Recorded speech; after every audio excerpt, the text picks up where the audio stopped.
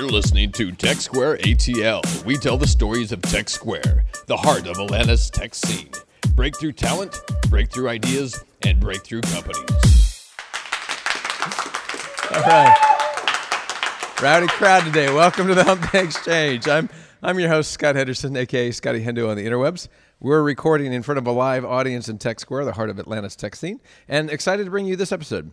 Hump Day Exchange is a collaborative effort of Sandbox ATL and ATDC. On this episode, we'll get inside the minds of college students by talking with three Georgia Tech student leaders in a conversation we're calling the Student Hustle. Joining me are Lekha Surasani from HackGT, Wesley Samples from Startup Exchange, and Chloe Belangia from TEDx Georgia Tech. God, I hope I got all the pronunciations right. You guys can correct my name if you want. So if you're listening to our show for the first time, here's how the program will go. After a short introduction to the topic, I'll invite each guest into the hot seat for a one-to-one conversation focused on their perspective. And once we get through all three of these folks, we'll gather them for a round table where they're going to ask each other questions, and then we'll finish with a town hall-style Q&A with our live audience guests. So let's begin with setting the frame. Every rising generation, it seems, has the same rite of passage. Previous generations deride them for having it so easy, for being entitled, and telling them that they will be the first generation to have it worse off than their parents' generation. As a Gen Xer, all my life I had to endure the media fawning over the baby boomers. Then I've had to deal with the millennial fixation. And I can understand where Jan is coming from with the stereo effect of Marsha in one ear and Cindy in the other. So if you really want to know what my childhood was like, just watch seasons 1 and 2 of Stranger Things. It's all there minus the Demogorgons and the Mind Slayer. No spoilers. While everyone likes to talk about millennials, what do we know about them? First, like every generational label, there's no correct answer. Demographers can't even agree on an age range. So these people are born around the mid-90s and through 2000 or so. So while today's college students are part of the millennial cohort, older millennials actually already are moving to the suburbs and having kids. So it is a pretty widespread. For our purpose today, why don't we just focus on today's college students? And here at Tech Square, our biggest unfair advantage is the abundance of smart, talented college students, thanks to Georgia Tech and all the other schools here in the metro area. Large companies and startups alike are seeking access to this talent aquifer with the hopes of getting them to join their endeavors. So how can these companies attract this breakthrough talent? A week from today, in fact, 500 college students will be in this very space in the garage for the Tech Square Job Fair, where those matches are looking to occur. So I'll let you go to Google or ask Siri or Alexa to find all kinds of juicy stats and insights about today's college students. You'll probably learn that they will judge your company on the quality of Wi-Fi and your technology, and if your technology encourages collaborations more than they care about having fun playing ping pong and drinking your beer on tap. That's actually something more interesting to baby boomers than millennials, which is interesting. And they also want to know what your company is doing from a social good perspective, and so that they can share it on social media. So go Google it, ask Siri, ask Alexa. You'll find a lot of good studies, and some of it makes sense, some of it doesn't. But let's not dwell on these so-called studies when we have three college student leaders here to share their perspectives and their observations about their peers. I've been a pretty active observer for the past 5 years, first through my work at Hippopotamus when it had its space in the basement of the Biltmore, and more recently through Sandbox ATL's efforts to create connections here at Tech Square through the Tech Square Job Fair, TechSquareATL.com, Sandbox Academy, and the work we do with the Square on Fifth Tower. I've watched and supported a couple generations of student leaders, and I was there when HackGT and Startup Exchange were born, and seen the success of leadership teams take the baton and help take those organizations forward. And I, interestingly enough, was also in New York City doing work when the TEDx concept emerged, and I got to know the very first community manager for the entire TEDx world. And that's why I'm really excited about this episode. I've been able to hear and see these stories, and now you get to hear these stories yourself and learn about the perspectives that these student leaders have about themselves and their peers. So who's ready to explore all that? Anyone? Woo! All right. Excellent. There you are, Andrew. Good. Let's get started. First up in the hot seat, Lekha Surasani from HackGT. Obviously well represented by her fam, the HackGT fam. I love you, Lekha. We have posters. There's like seas of people with posters. Actually, a computer screen that says "Go Lekha" heart. So marvelous. She's a fourth-year computer science major at Georgia Tech and originally from Marlboro, New Jersey. She's director of operations and director of finance at HackGT. and heavily involved in multiple other student organizations. After graduation, she plans on pursuing a full-time job as a software engineer and continuing exploring her interest in the nonprofit sector and CS education. So, thank you, Latha. Thanks for being here. Yeah, it's a pleasure. You're good. You got everything's good there. So, I'm very familiar with HackGT. I've seen it. You guys have done a lot of great things. You have just finished your 4th major collegiate hackathon that you guys host. And then not only do you guys host this big thing, you do things throughout the year to help bring people in, and then you send people on buses to go to compete in others. And you guys just got the trophy for the Major League Hacking Championship of 2017, which is awesome. Great to have that here. I'm curious, how do you describe the collegiate hackathon phenomenon? Because I don't know if many people realize how big of a deal it is now. And why have you made it part of your Georgia Tech experience? I think the hackathon phenomenon is most interesting because it allows people to sort of explore their interests in what they're learning in a very like hands-on, direct, almost immediate way. I think it's very rare for, especially in STEM, to be able to start working on what you're learning in school almost as soon as you start learning it.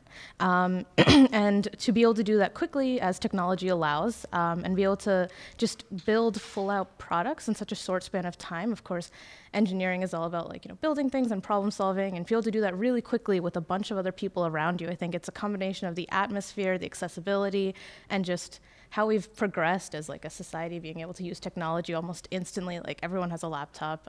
So I guess it's just the whole pervasiveness of the tech itself that lends itself to it. First, why I got myself involved, of course, as a CS major, I didn't code before I started college, but as soon as I got here, the whole like hackathon thing was sort of like really ramping up. My freshman year was the first HackGT that we threw. I wasn't aware of it, but after, but you were around. But I was around, yeah. I did know that a little bit later down the road that I did know that it happened.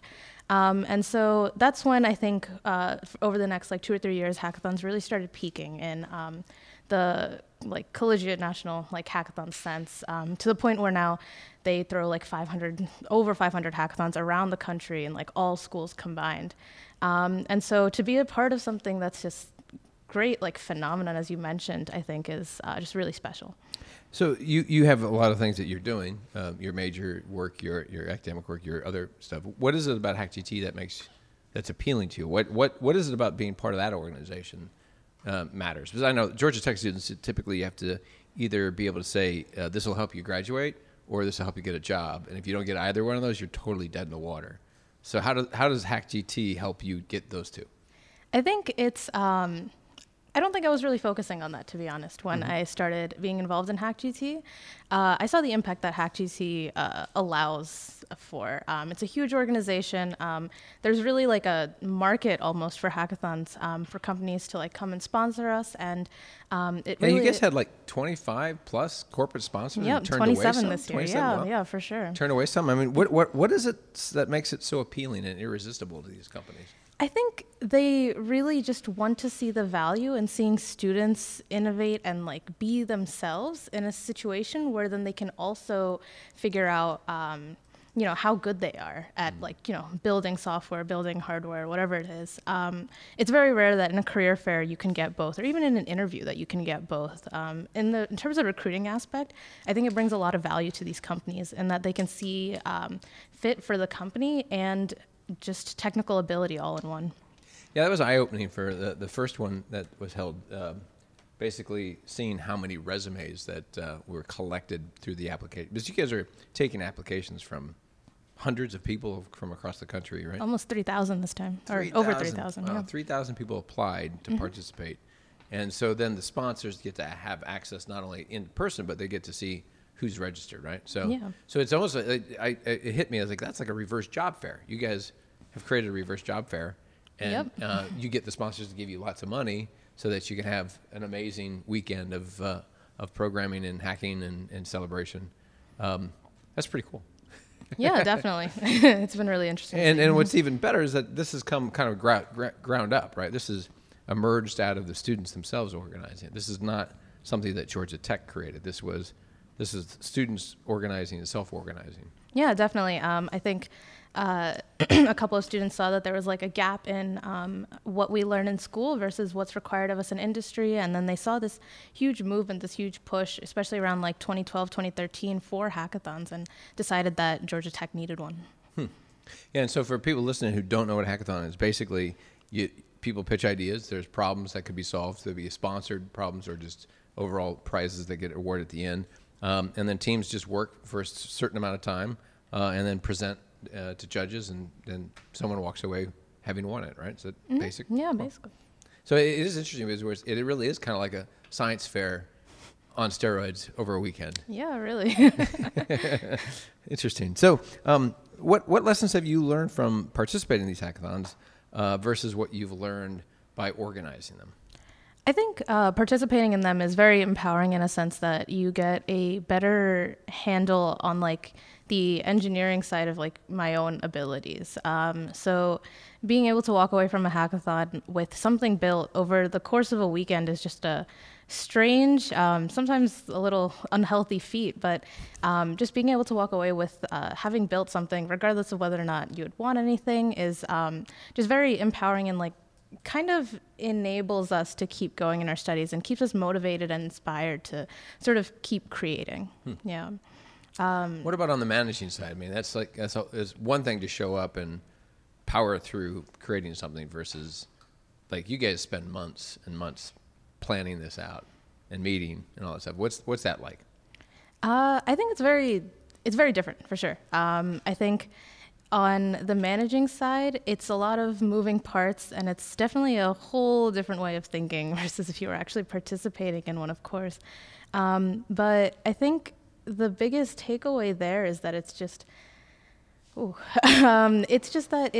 work with so many different people to do a lot of different things. I mean, there's so many stakeholders in a hackathon, whether it's like students, the mentors, other organizers, sponsors that you have to sort of like work with, your food vendors, just about everybody, like administration. So there's definitely a lot of moving parts. And at the end of the day, I think we all just work towards knowing that we get to make people feel the same way we do when we participate. We get to empower them. We get to inspire them.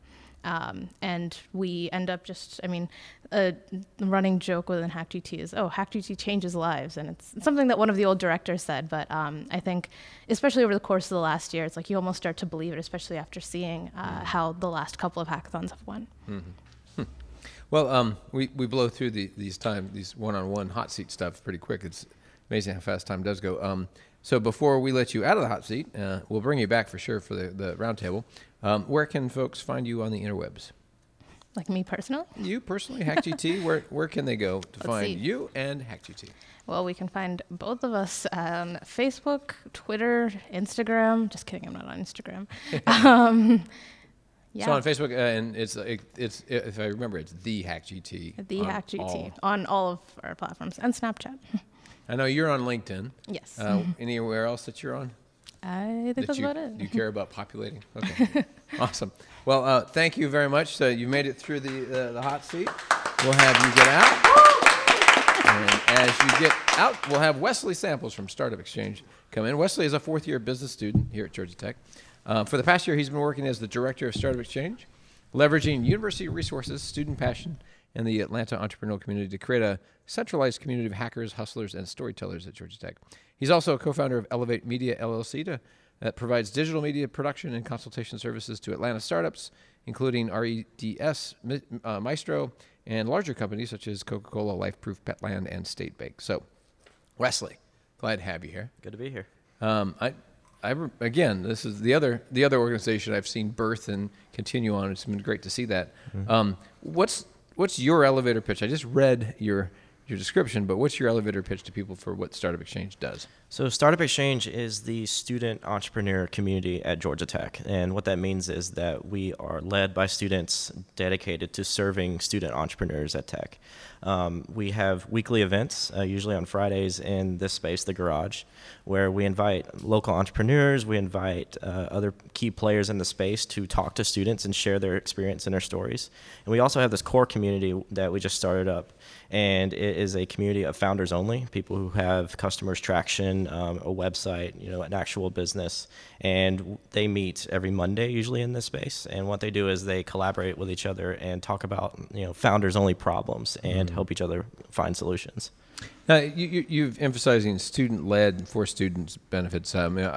When Startup Exchange came about, that came out because you guys had a need. It was not being met by the Institute. Right. And then over the last 4 or 5 years, Georgia Tech has certainly started to ramp up what they're doing, become more aware of it. I'm curious in terms of what you've seen. How has the organization evolved and changed? So all three of these organizations, they might not know, and like a lot of people don't know this, we have a very common starting point. Startup Exchange started as a group of students who just wanted to go to hackathons together. And it evolved into basically this group that met in the library every week. And the leader of Startup Exchange at the time, he would read pages of like different startup books and stuff like that, and they would study chapters and get together in the library every week and just do this over and over again until we actually got a space, which was another room in the library that we had a dedicated space.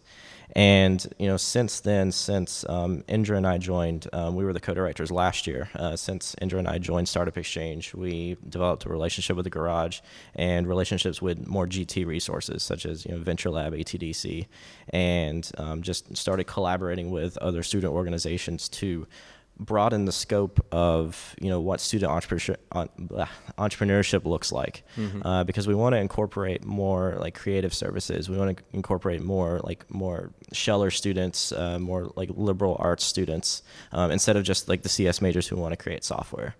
And so we're trying to, we keep working at opening this to everyone, and that's kind of our goal going forward. Yeah, I'm glad you brought up that origin story, because I know that there were different approaches each year. It seemed to be try a different approach, because it was a matter of should we get space, and then they were coming into the old Hippopotamus space before they had the room dedicated in the library.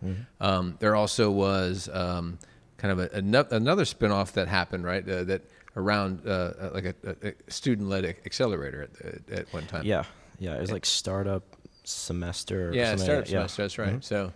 And this is like a long time ago, 3 years ago, when this all was going on. And then all of a sudden, you guys are building that, you collectively as the history of the organization, and then like Chris Klaus comes in and gives money to create CreateX, which is Georgia Tech led by professors and organizations.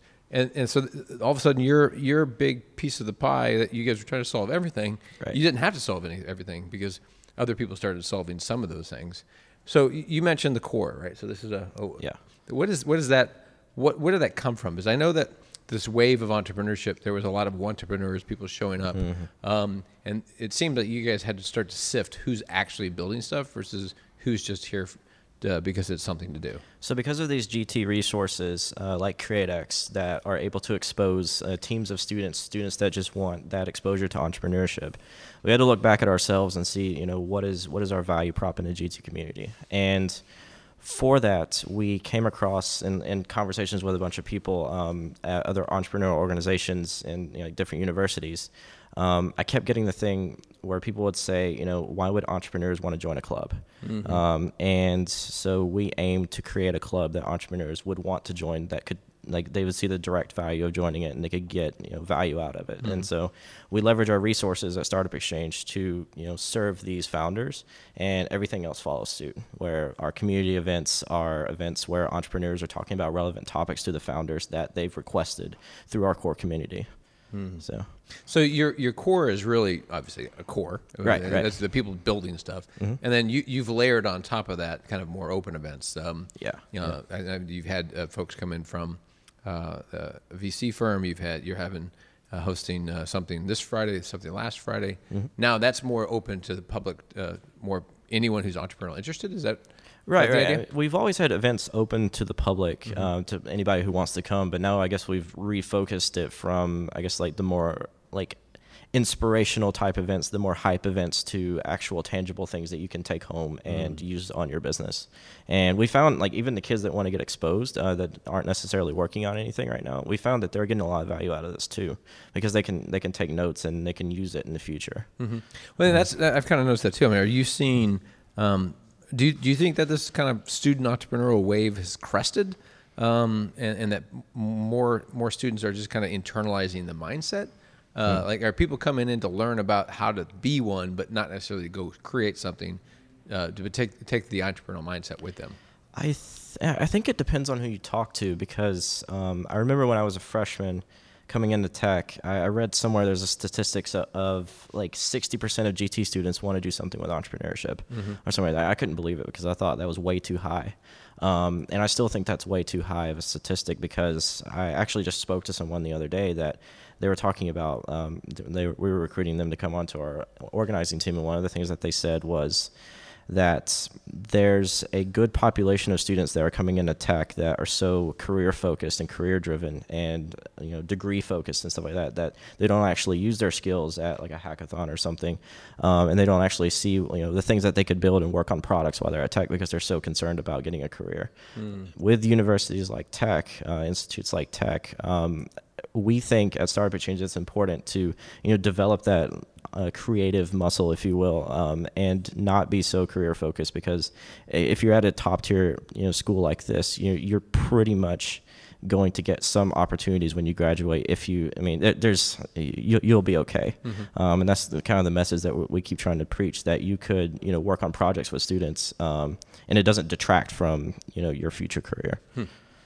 That's interesting. I do know 2 years ago when we were helping Square and Fifth open, and we did a survey of the students, 600 and some. We found out the top two things were not startups that people were interested in. It was big companies, big corporate brands, and then big technology companies. Yeah. And then the third most interesting thing to them from a career perspective was startup and entrepreneurship. Yeah. Interesting. Well, we're through. Bam. Hot seats over already quickly. So where can people find you on the interwebs? So me personally, I'm Wesley Samples on Twitter, Instagram, pretty much everything. Startup.exchange is our website. And you can find us on Facebook as Startup Exchange. And yeah. And Startup Exchange does a lot of content. You do a lot of your own content. You're quite the content creator. So people can find you. We'll link to you. So thank you, Wesley, for making it through the hot seat. As you vacate, we'll bring Chloe in. Chloe is a competition. She's with TEDx Georgia Tech, computational media and marketing student here at Georgia Tech, uniting interactive technology and design with communication and brand strategy in the spirit of global impact and entrepreneurship. That is a heck of a LinkedIn statement. She leads all the TEDx Georgia Tech programming as executive director and co-founded Georgia Tech's first chapter of the global entrepreneurial network, Kairos? Kairos Society. Kairos Society, that's right. I've always seen it. I've never had to pronounce it. And as well as freelance as a digital media strategy consultant for high-impact early-stage startups. So just like Wesley, photographer, blogger, and world traveler. Look at that. So Chloe, I imagine most people know what TED is. Right. TEDx, it's the idea of ideas worth sharing. Ideas worth spreading. Spreading. That was close. What is it, the unmet need that a TEDx addresses for you and your members? I guess maybe explain what TEDx is versus TED, but also what is the unmet need that it's going to that is meeting for you and your members? Sure. Yeah. So TED stands for Technology, Entertainment, and Design. They've been around for a while. That you've probably seen TED Talks online. TED Global is a massive conference that they host every single year with celebrity speakers and really high impact. TEDx is an initiative within TED. The X stands for Independently Organized TED Events. So it's essentially a platform for local communities to provide a local platform for local conversation, basically. But the drive behind everything is the exact same. It's all about ideas we're spreading. And it seems like there's like two kinds of TEDx. There's either a university-focused or community-focused. So right? Anybody, anywhere could host a TEDx event. They have different versions of events that you can host. It's all on the TED website. So they have salons, and then they have university events, and I think an actual company could host their own one. I'm not really sure. But we fall under the university license. So TEDx Georgia Tech is licensed under Big TED, and then we have to fulfill their guidelines. But we have a lot of creative control with all of our events. So what type of events are you doing? What kind of programs are you having? Now you got something coming up Right very here. soon, and right before the Tech Square Job Fair, but by the time we get this posted, it'll all be over. But what's going on there? And then what's your big thing that you guys do in the spring? Yeah. So I guess to answer your past question about unmet need, TED and TEDx events are really unique in that they're not necessarily just this speaker series of here I am with my position, my name, let me tell you my story and I'll impact you solely through that. It's more niched. It's, hey, here I am with an idea rather than my own name. I feel that this idea has background and history that's relevant for you to hear. I feel like I have a vision for it, and I want to share that with the world. People put it out into the space, into TED.com and all the TED Talks that we hear. And then other people grab onto it, and it sparks local conversation. And so TEDx Georgia Tech, yes, we have the Georgia Tech name, and so people will try and sort of align that with technology and STEM and all this stuff. But at the end of the day, I mean, like Wesley was saying, we have so many diverse students here, and so we're just trying to create a platform for you to share whatever it is, whatever gap that you've bridged or research that you've done, but crafted in a way that I can provide you with this specific actionable way that this idea can impact you in your life. And so our events that we host, we have our Student Speaker Salon every year, which is something we're really passionate about as our organizing team.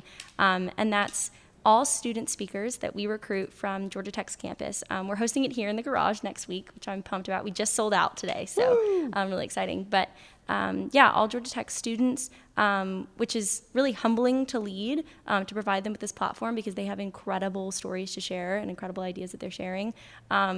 There's no agenda across any event, so nobody's trying to make themselves more money. It's not anything for profit. It's not necessarily a networking event. It's just here I am and my idea, and I want to share it. And so that's Student Speaker Salon. It's a little more casual, a little more intimate, and just students getting up there and talking about what they want to talk about, and then other students can converse with them. And then the conference, which is what most people know of, is the TEDx Georgia Tech Conference, and that'll be held we hold it every spring. It could be any time we want, but we hold it in the spring. In the past, it's been at Historic Academy of Medicine. It was at Scheller College of Business a few years ago. This year, we're deciding where it's going to be hosted. But that's a little more professional, a little more mature environment. We've invited speakers from around the world, but we do try and target the Atlanta community just because that's where we are. But it is professional speakers and really interesting topics still. And we invite students to attend. It's totally open still. And but if I recall correctly, these are talks that this is the first time these ideas are being presented, right? Yes. It's not like I've been on the speaker circuit. Let me share my speech. It's here's an idea that I put together for this. That's what we try for. Right. It's helpful if people have public speaking experience because it is a big deal for them. But we do open it for, anybody could have any idea. So you mentioned, much like the theme here is that Georgia Tech is definitely heavily STEM oriented, but people are creative in many different ways. I'm curious, what's the most eye-opening and surprising things you've learned about your peers through TEDx? Sure. I think as I've gone through the ranks of being involved in TEDx Georgia Tech, I've come across, hands down, the most interesting people I could have ever met. And what's unique about TEDx Georgia Tech is we aren't associated with any specific industry. And so any student from any major, any level, we've had PhD students join our team. We've had incoming freshmen that have no idea what they want to do with their lives join the team, like me. And you just get to know each other and you bond over this one mission. And I've just been so inspired by getting to know such incredibly amazing and interesting people. People on our organizing team are involved in like a wide variety of clubs, completely besides TED. And we have an ambassador program now, and it's people who literally only join because they love TED. They don't have anything else besides that. So I think just being so open-minded to becoming best friends with people that you have absolutely nothing in common with, except you love getting to know new people, growing community, you're passionate about exploring curiosity. and diversity. So kind of this idea of curiosity is really what brings people together. Yeah. Like I think of a guy I know, Don Schindler, who's a former submariner, and when I first met him, I found out his secret trick is he could put $1 worth of quarters up his nose. Oh gosh. And I'm trying to find stories like that, like in the TEDx community. And then he would actually spit it out too. He'd take the quarter out. He's not like it's in and out. But any weird people like that at TEDx? Not really. Pretty classic, but. Well, it's just good you know. Don is not a Georgia Tech student, by the way. So. I can't remember where he went. I know he worked at Notre Dame at one time. But anyway, so unlike the other two organizations, yours is actually part of a global network. So how do the global network components support your efforts, and how does it kind of hold you back, like or constrain you? Mm-hmm. There's definitely advantages and disadvantages. Advantages wise, I mean, for marketing purposes, it is such a blessing that people just know TED. Yeah, it's like, of course, TEDx, right? I mean, they can see our name and they know that it's going to be a cool event. There's glamorous of being able to put that on your resume that you're a TEDx speaker. Exactly. People know about it. And I put it on my LinkedIn and the logo popped right up. Everybody knew. They knew what TED was. And that, while that's really cool, and it's really awesome to have that name and to be able to promise that we're going to have a really exceptional event, we still have to deliver, and we have to abide by their guidelines. And Big TED is what we call them, organizing team, Big TED. Big TED. They have lots of restricting guidelines on what we can do. So it limits the amount of people we can have at our event. It limits how many times we can host events. When we can host them. We have to do a conference before we can do salon, so there's all this like licensing issues. There's just like really specific guidelines, and it's burdensome for us to deal with and to jump through those hoops, because I know that there's so much opportunity for our group of people, regardless of TEDx Georgia Tech. If you just took out the name and you just had all the people, so many ideas, so many creative ideas on what we could do and what we could deliver to campus. But Big TED doesn't let us collaborate with another club. We can't say TEDx Georgia Tech and blank. It has to be solely the TED name, which is weird. And I wish that wasn't the case, but I understand it. I mean, if you got a global brand like that, you've got to create some constraints for it. They have to protect their brand. It's totally. I mean, what they're doing is not unreasonable. It's very reasonable, but I can also see that it has limits to what you want to do, what your possibilities are for. Well, maybe we need to create the anti-TED. So like the upside down of TED, so that so that you can have that. Debt. You can have debt. Yeah, that works. So. We need to get into our roundtable because we've gotten a lot of great stuff here, but I want to get to kind of more of these great conversations to get between you guys. So Chloe, where can people find you, TEDx, as well as you personally on the interwebs? Yeah, so our website is TEDxGeorgiaTech.com.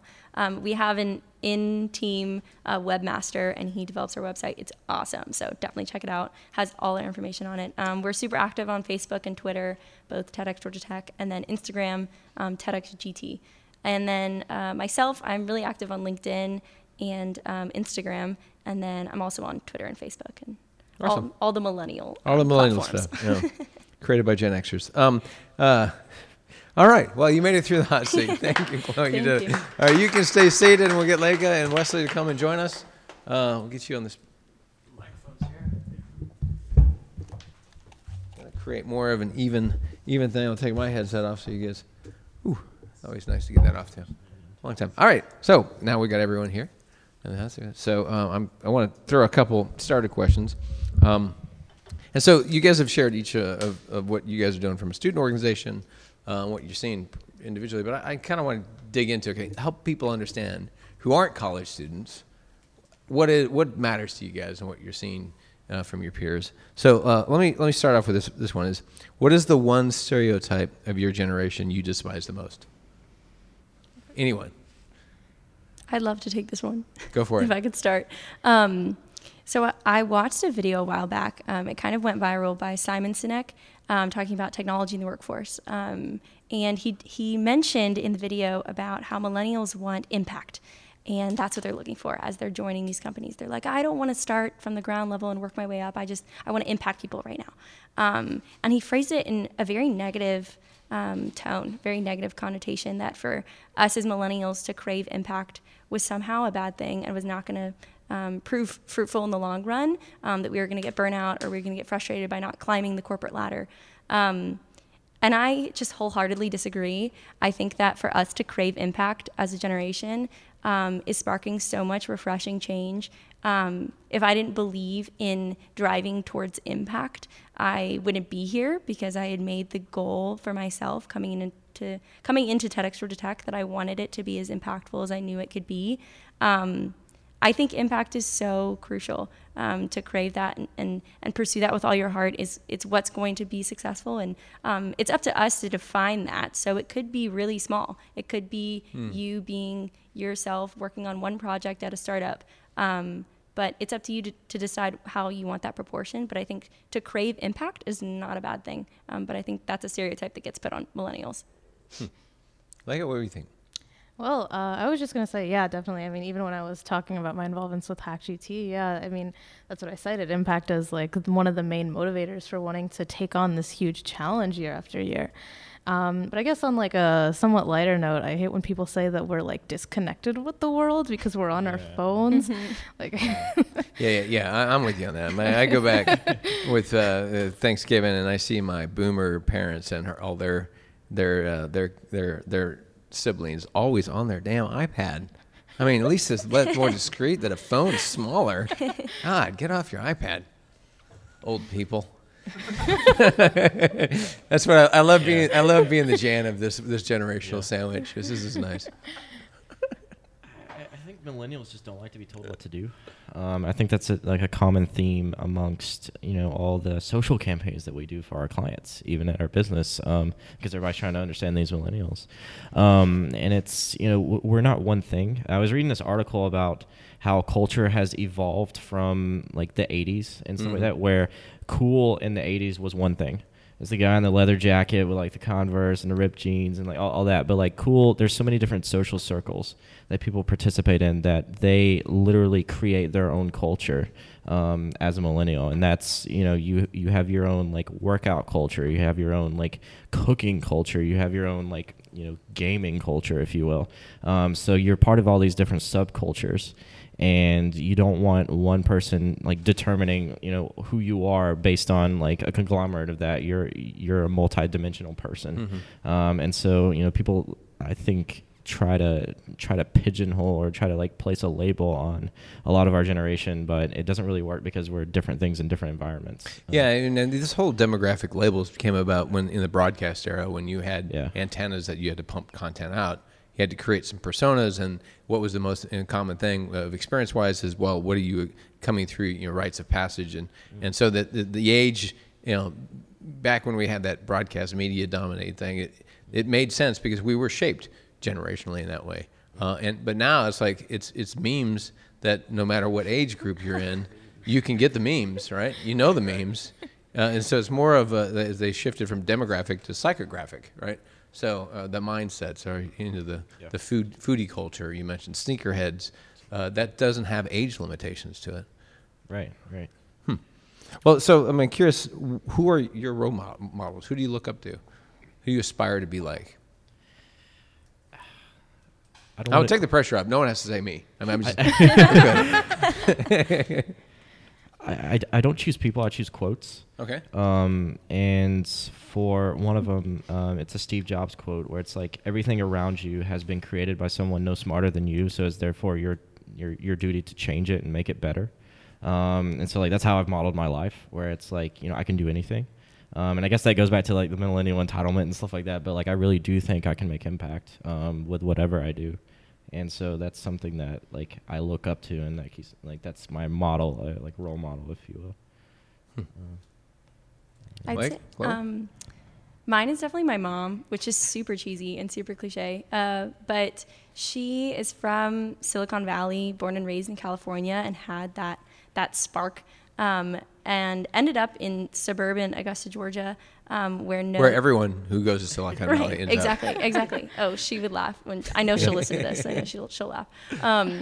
But she just embodied the idea of blooming where you're planted, and she knew that there was so much potential for this Silicon Valley energy, this entrepreneurial spirit that we talk about.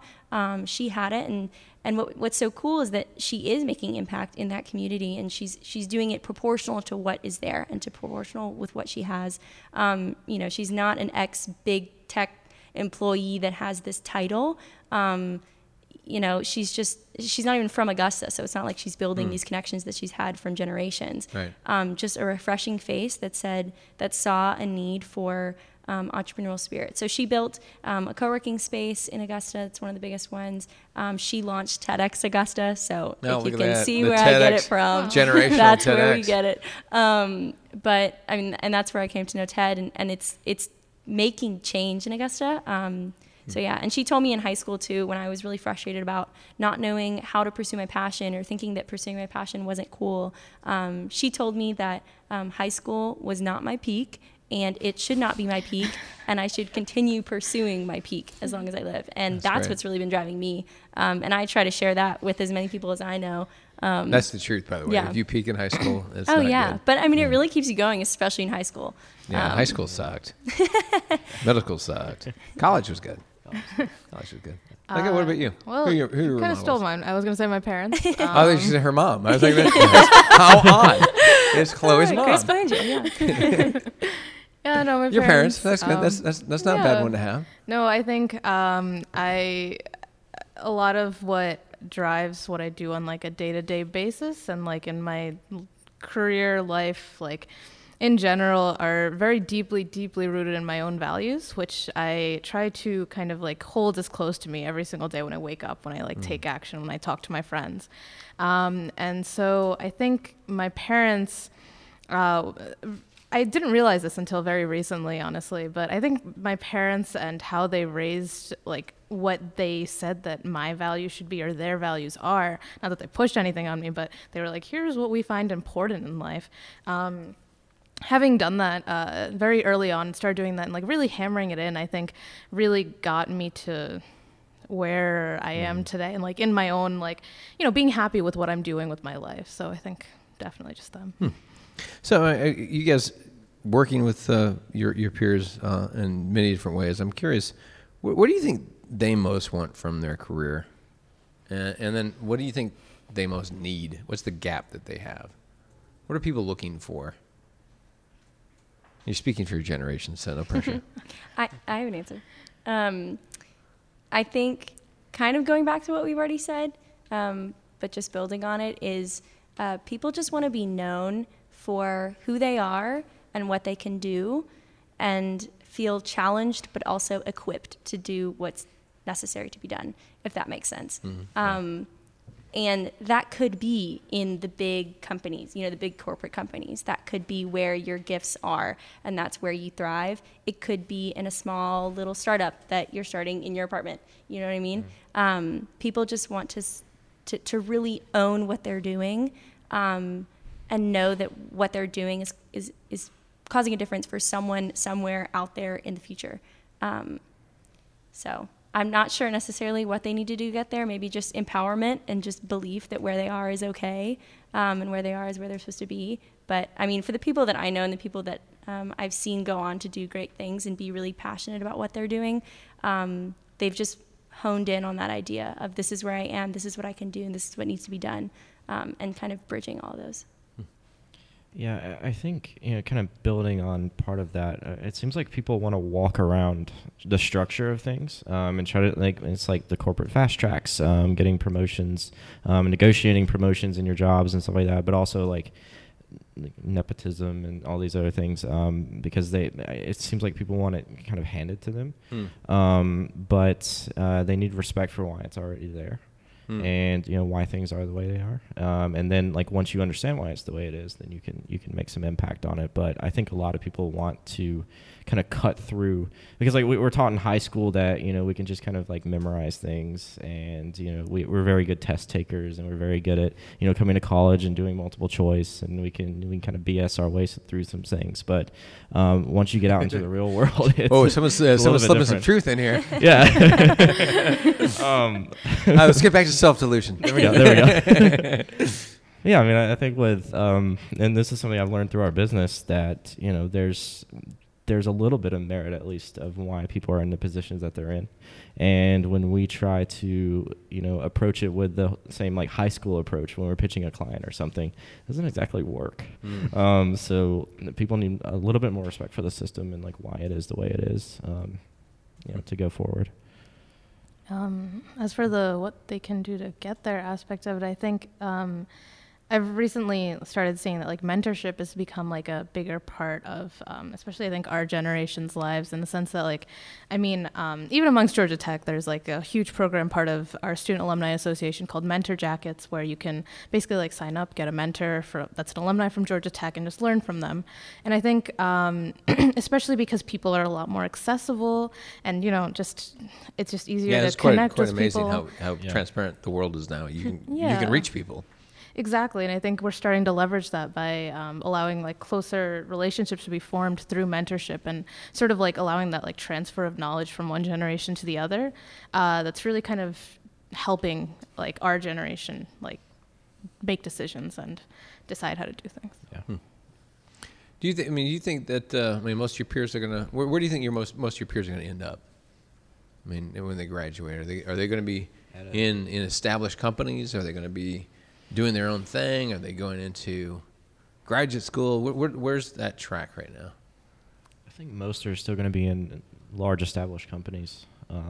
Few go into startups, and even fewer start their own ventures. Yeah, I think there's like a sort of slight downward trend even going into academia. So I'm not sure that's really going to be an option either. Yeah, not much of a future, right? It seems like a perceived future in academia. Yeah. I had a friend, he wanted to go and pursue his PhD, and this past summer he dropped out of tech and joined a startup in SF. And I was like, why did you do that? Wow. And he's like, well, this is where innovation is now. And I'm like, well, I thought you thought that academia was, that train that never stops. And, to him it wasn't anymore. Interesting. So I thought that was pretty interesting. Made that shift out. Yeah. Yeah. I think there's something like undeniably comforting about joining an established company and just kind of aligning with what they're doing, seeing a success story. So no matter what pillar of the company you're in, if you're doing marketing or operations or whatever, seeing, what people higher up have done that has worked and learning from them and creating those networks. I mean, I don't think there's anything not valuable about that. But I mean, I see from what we've talked about from our generation is that people will kind of soak up that knowledge and understand, and then seek out the gaps and then find ways to bridge it. So whether that means starting their own company or seeing a smaller niched version of what they actually want to do, that's kind of the trend that I'm seeing. But I mean, that's me predicting the future. So. Well, we don't have any accountability on whether or not we're right or not.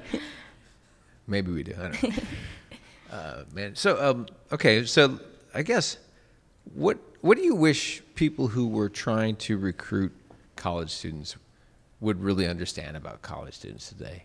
I mean, are there folks that are out there doing it right in terms of trying to attract the right talent, or is there people that are just ham-handed trying to make things happen?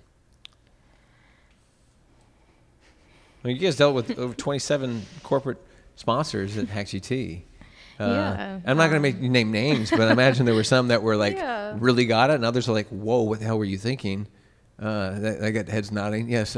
Yeah. So, like, who did it right? Who's getting it right? Like, not who. What did they do right when someone's doing it right?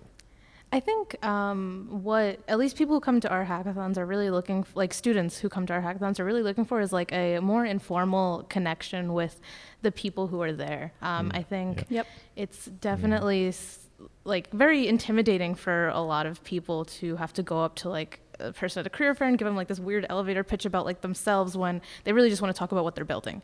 And so I think having like hackathons do that is like a great way for them to like do that. And the companies that understand that and are there for that, will ask the questions about what people are building, will enable people to build those things in the best way they can, and interact with students at really, really closely.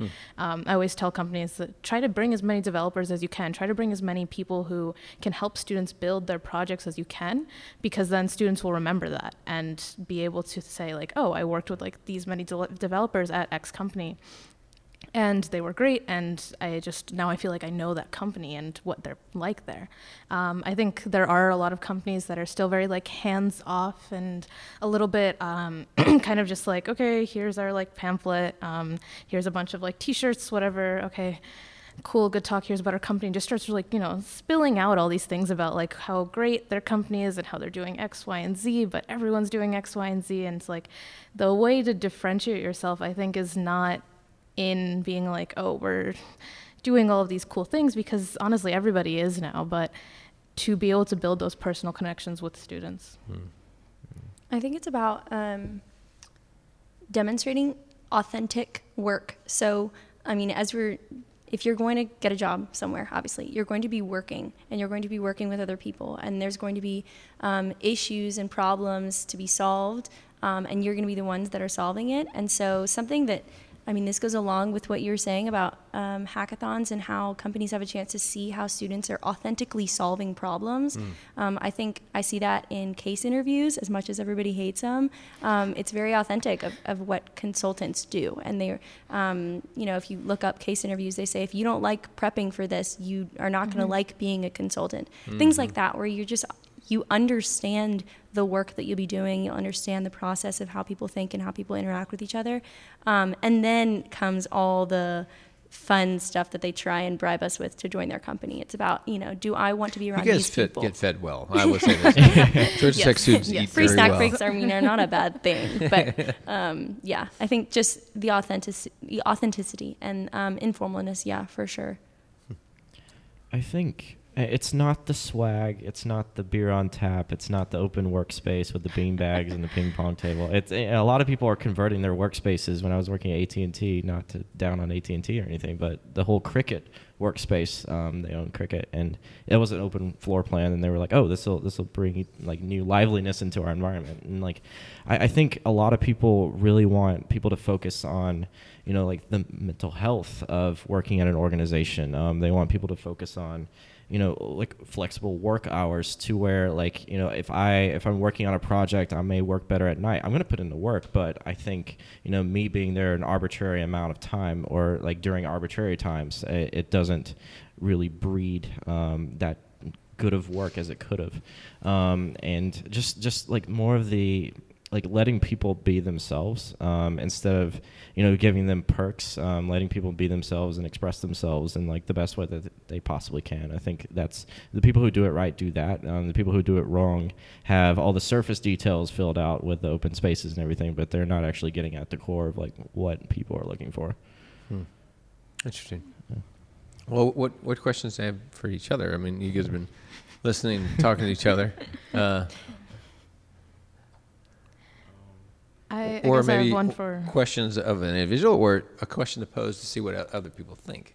I guess I have one for Startup Exchange. So I know, I guess we're the same year, so you weren't really around for earlier than that. But Right. So before 2014, before our year, Georgia Tech definitely had that reputation of being like the hardcore engineering school that just kind of like sends people off to Silicon Valley, or like, to these standard large like corporations and, engineering things in the middle of nowhere, like that sort of thing. And of course, organizations and like the umbrella organization that created the three of our organizations sort of started to help change that, along with, as you mentioned before, Chris Klaus and just a bunch of other people within Georgia Tech itself. Right. I guess, have you seen, like, if at all, the mindsets of people who enter Startup Exchange change between like your freshman year to now? I think being exposed to entrepreneurship, in a real good sense, it's not just like starting a business or whatever. A lot of people get dissuaded by, I don't really have an idea, I can't come to Startup Exchange. But the people who interact with the community, it shows that you can be doing many different things in parallel. The people who grow most are the people who have their coursework, but they're also working on another project and are also exploring these ideas in the community, and they're also making impact here. That's the type of like mindset that we try to breed, where it's you're not just doing one thing and that's your sole purpose and you go home and watch Netflix or something. You're actually leveraging the one thing that you are doing to do these things that make an impact. And that's, that's kind of the mindset that we've been trying to breed. Because, you could have like a side hustle where you're doing photography for, this community organization or something. And a lot of people do. Few people in Startup Exchange actually start companies, but everyone has this thing that they're doing on the side that is outside of their coursework and outside of their regular work. Other questions or thoughts or ideas to present? I have one. I guess for either of you or both of you or whatever. What fear have you overcome since joining as a freshman and now being a leader where you are? I know I personally didn't think I'd be able to school and stuff was like, okay, everyone gets through Georgia Tech, but I think even like joining HackGT and being like, how am I supposed to like run this and like everything at stake? Like, as I said, what we do it because we want to empower other people. And if I fail, then that means that there's like 1,000 less people that aren't empowered. So I think the fear definitely was like, how do I not let people down? How do I make sure that I'm putting in everything I can to make sure that everything goes smoothly and everything ends up the way I want, and that everybody who comes to our event is empowered and everyone gets as much as they can from it? Yeah, it's just to add to that, like I completely agree. I think, when you're starting off as a leader, it's all about yourself. You think about like how you're reflected, when you're talking to people and like how you're perceived and stuff. But then you start seeing the people that their lives are changed by what you're doing. And it's like, whoa, like I don't want to mess this up. This is so organic that I feel like I'm making an impact on these lives. It's not about me anymore. It's about like the team and what we're doing. So you definitely want to remove all the barriers that you possibly can and do all that. And the fear is that like you're not going to be able to do that and you're going to let them down. So exactly what you're saying. So you guys have an amazing amount of access to your peers and what they're doing. You're seeing folks in your industries that you're trying to track on. You can see that stuff. What do you think the downside of seeing all that is? I mean, the so much access. What is the downside to having that much access? I think for me, it's been like growing uncertainty in what I want to do, like myself, like personally. I think being able to see so many people doing so many things, and especially like interacting with people in industry and seeing like the course of like their lives and how that's changed and how they got where they are, and they're like, still doing really cool things, and they weren't necessarily like traditionally successful in their academic careers, and just seeing all the different like paths of life can take, I think, and knowing that there's like so much uncertainty, and that what I came into college thinking like, okay, I'm just gonna like get a job and then I'm just gonna, do whatever after that. I think seeing that there are other things I can do, but not knowing what I want and out of that has been really interesting. I totally agree. And not thinking back, I wasn't alive, but way back when, where people... Back during Stranger Things. But from what I know, education has evolved from the sense of you join medicine, you join law, you join business, you join these sort of paths. And the path is very structurally set out for you, and your parents are in that path, and your entire family's in that path.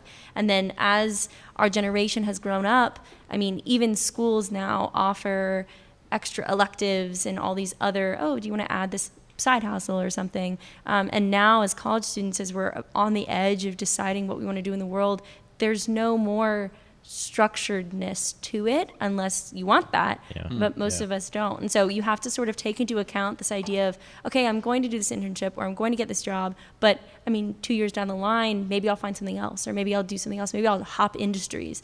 And that's very overwhelming. So I'd agree with that. Yeah, adding to that, I think people have a lot of perceived access to the tools that they need to be an entrepreneur, and that being like funding is readily available, or like these like spaces are readily available, but like they discount the ideas for that. They're like, oh, like I have all these resources, but they don't really focus on the actual inherent part of their business that matters, and so. I guess like people should kind of like calm down a little bit and not pressure themselves to, force out an idea or like to force out like this company or something, because there's, like going back to like the statistics, like several people want to start companies and be entrepreneurs. And there's an abundance of resources. So why not? Why can't I do it? And they attach that to themselves. Mm-hmm. And like when, I've seen it in Startup Exchange when people like they're so married to that idea, but they're not able to do it. And it's not any fault of their own. It's just, it's not really meant for them. And they realize that, and they like kind of just crumble. And it's hard to see that, that one path that people think that they can go down. It's not right for every person, but they're so married to it that it, Yeah, they've kind of forged that in their sense of identity. Right. And if they can't make it happen, their own identity. Right, the identity crisis in college. A lot of people have that. But, yeah, I laugh at the idea of quarter life crisis. That's just funny. Yeah. It's so Jeez, real. that's presumptuous that you can live to 100 first. Second of all, everyone's had that. Because I remember right out of school, and I was like, why am I not vice president of this company yet? I was so, and I've seen like Georgia Tech students and any other high-performing school, you've always been the top of your class. You've always done well. To get here, you had to be that, right? So that chasing the perfect that's looming. Am I not perfect? And I think some of the best things that ever happened to me were huge setbacks, right? The dumbest mistakes I made and forcing things, right? And you're right. Like if someone's thinking, I'm going to create that, they're like, I'm going to be the next Mark Zuckerberg. Well, that is a 0.00001 chance that you'll make that happen. But I can guarantee if you just keep getting up, you'll succeed. That's right. That's true. Definitely. Preach it. Awesome. What other things you guys got on your mind? Any questions? I'm going to point to my. Oh, hey, we got someone in the audience. Come on over here. I think about seven questions. You can introduce yourself and your side hustle. All right. So I'm Andrew. I'm also on HackGT with Leica. I had a question for all of you, which is that what do you think is the biggest accomplishment that your organization has done in like the past year, past 2 years? The biggest, most important thing. All right. There you go. You'll hang up and listen. I'll take the answer off the air. I think for Startup Exchange, building the core community has been our biggest accomplishment, because that's the biggest thing that actually stuck.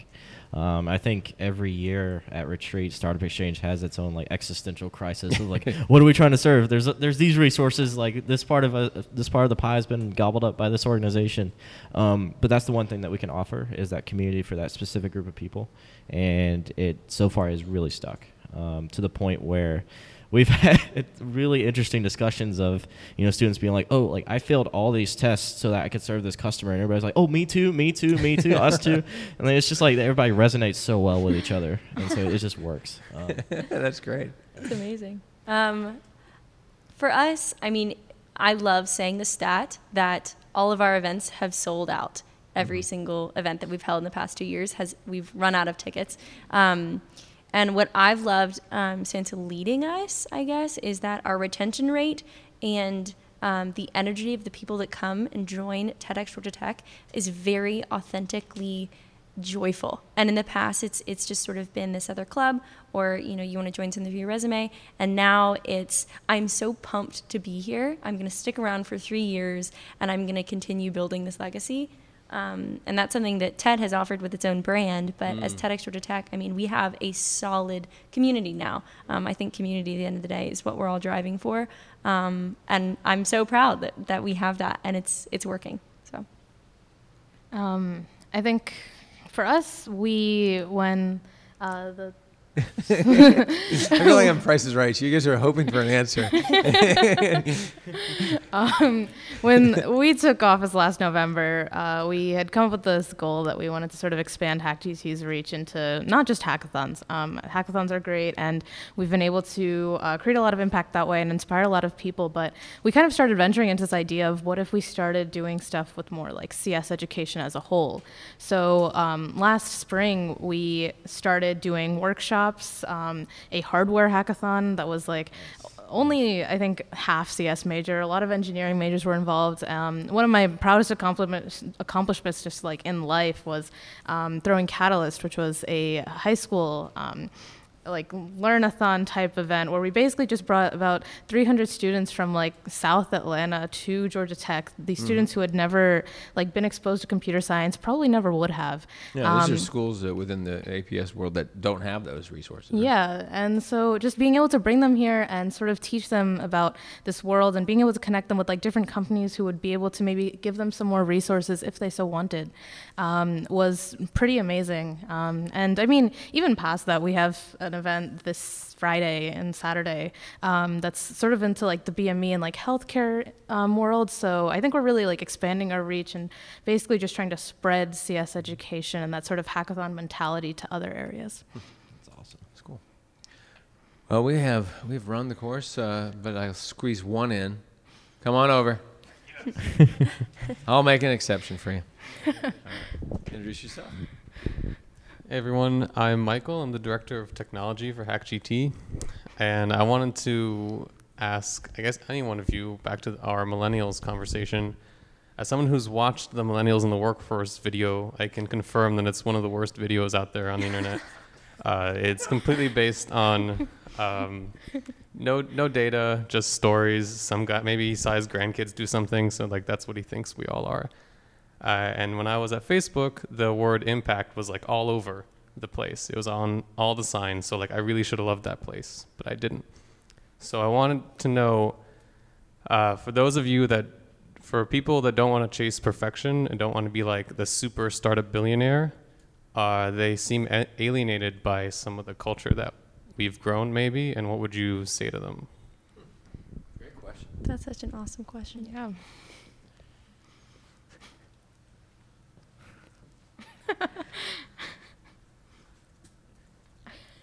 I think.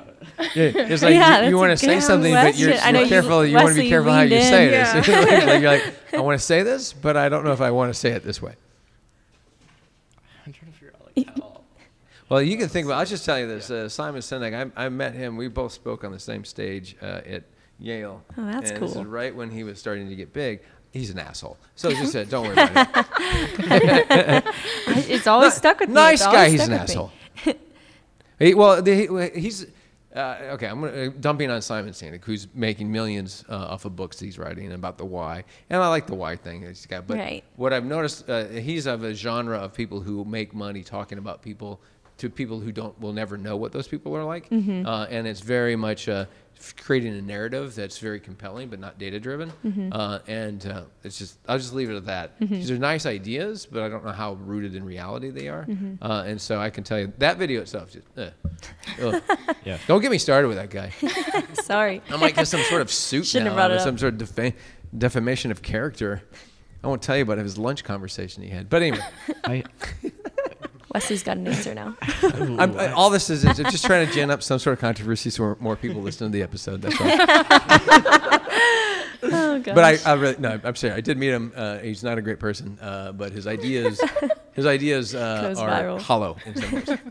I think we're wrong in thinking that companies, even as large as Facebook, can make impact. I think we're saying that because you're large, because you have this amount of influence, that you're actually doing something good in the world. I think that's definitely not true for a lot of the cases. I think a lot of people in our generation are starting to drill down in what actually matters and why it matters, and trying to understand the world and why we interact in the world the way we do and stuff like that. Just kind of like really get to the core of this question that we're all asking ourselves, I think.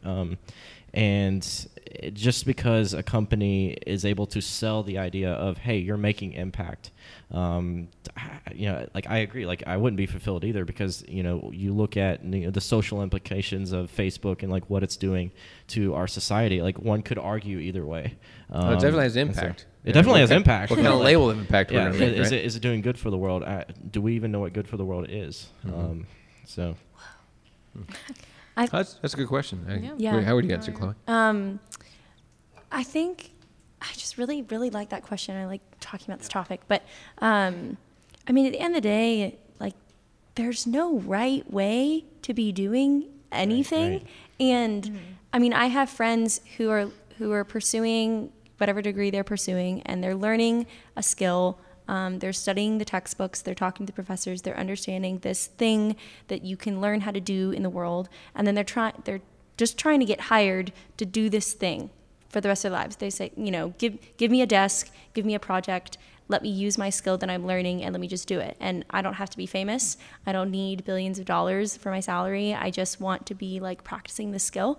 And if that's what you love, if that's what you want, I mean, full force ahead, go for it. And I mean, yeah, as millennials, we hype up, we romanticize this idea of all these things that millennials want. But at the end of the day, I mean, we're all just humans.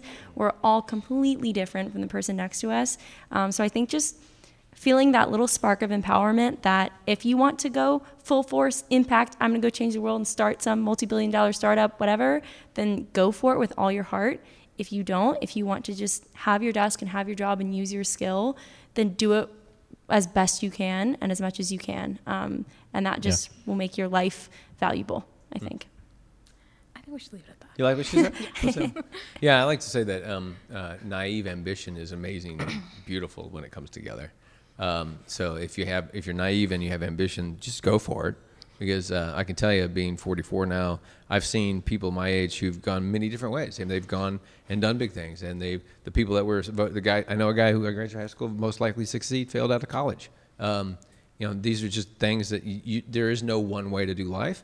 And then things, your value, what you value changes too. Like there's that sense of, well, I want to create, to I just want to have relationships that matter, right? And so you see that people go through different seasons of life. So there's good books to read that stand the test of time, and that's certainly I think Passages is one which talks about as you get from your teens to your 20s to your 30s to 40s, that's different life goals you're going through. I think the Man's Search for Meaning by Viktor Frankl is a great super text to read. But I think the other thing being in the cause space and the social good space, I gave a lecture at Scheller to social entrepreneurs about passion. I was like, all right, you guys know, if everyone says follow your passion, build your life around your passion. And I said, just understand, passion's like jet fuel, right? It's very dangerous in the wrong hands. But also understand the root of passion. Passion comes from a Greek word, which is actually like passion of Christ, suffering. It means it's something so important to you, it burns so much, it suffers. And that's the idea of compassion, is you suffer together. So if you really want passion, are you willing to suffer? Because you will have to go through some really hard times. Wow. You were leaning forward into that one. No, I really agree with that. Yeah.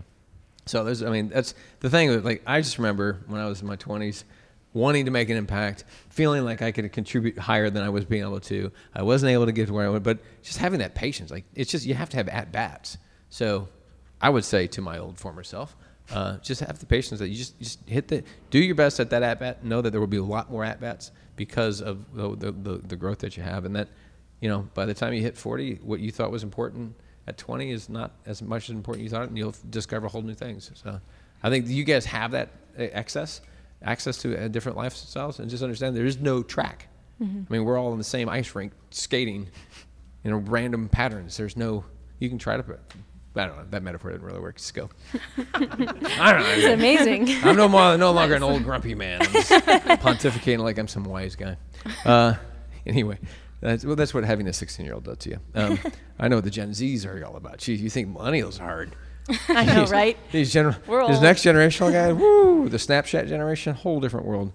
All right, so that brings us to the end of another episode of the Hump Day Exchange. I want to thank our guests, Leica and Wesley and Chloe. Thank you very much for coming and being part of that. And our strategic partners, the University Financing Foundation, Gateway Development Services, ATDC, SQ5, Metro Atlanta Chamber, Choose ATL, MARTA, Honeywell, and the Atlanta Bridge community.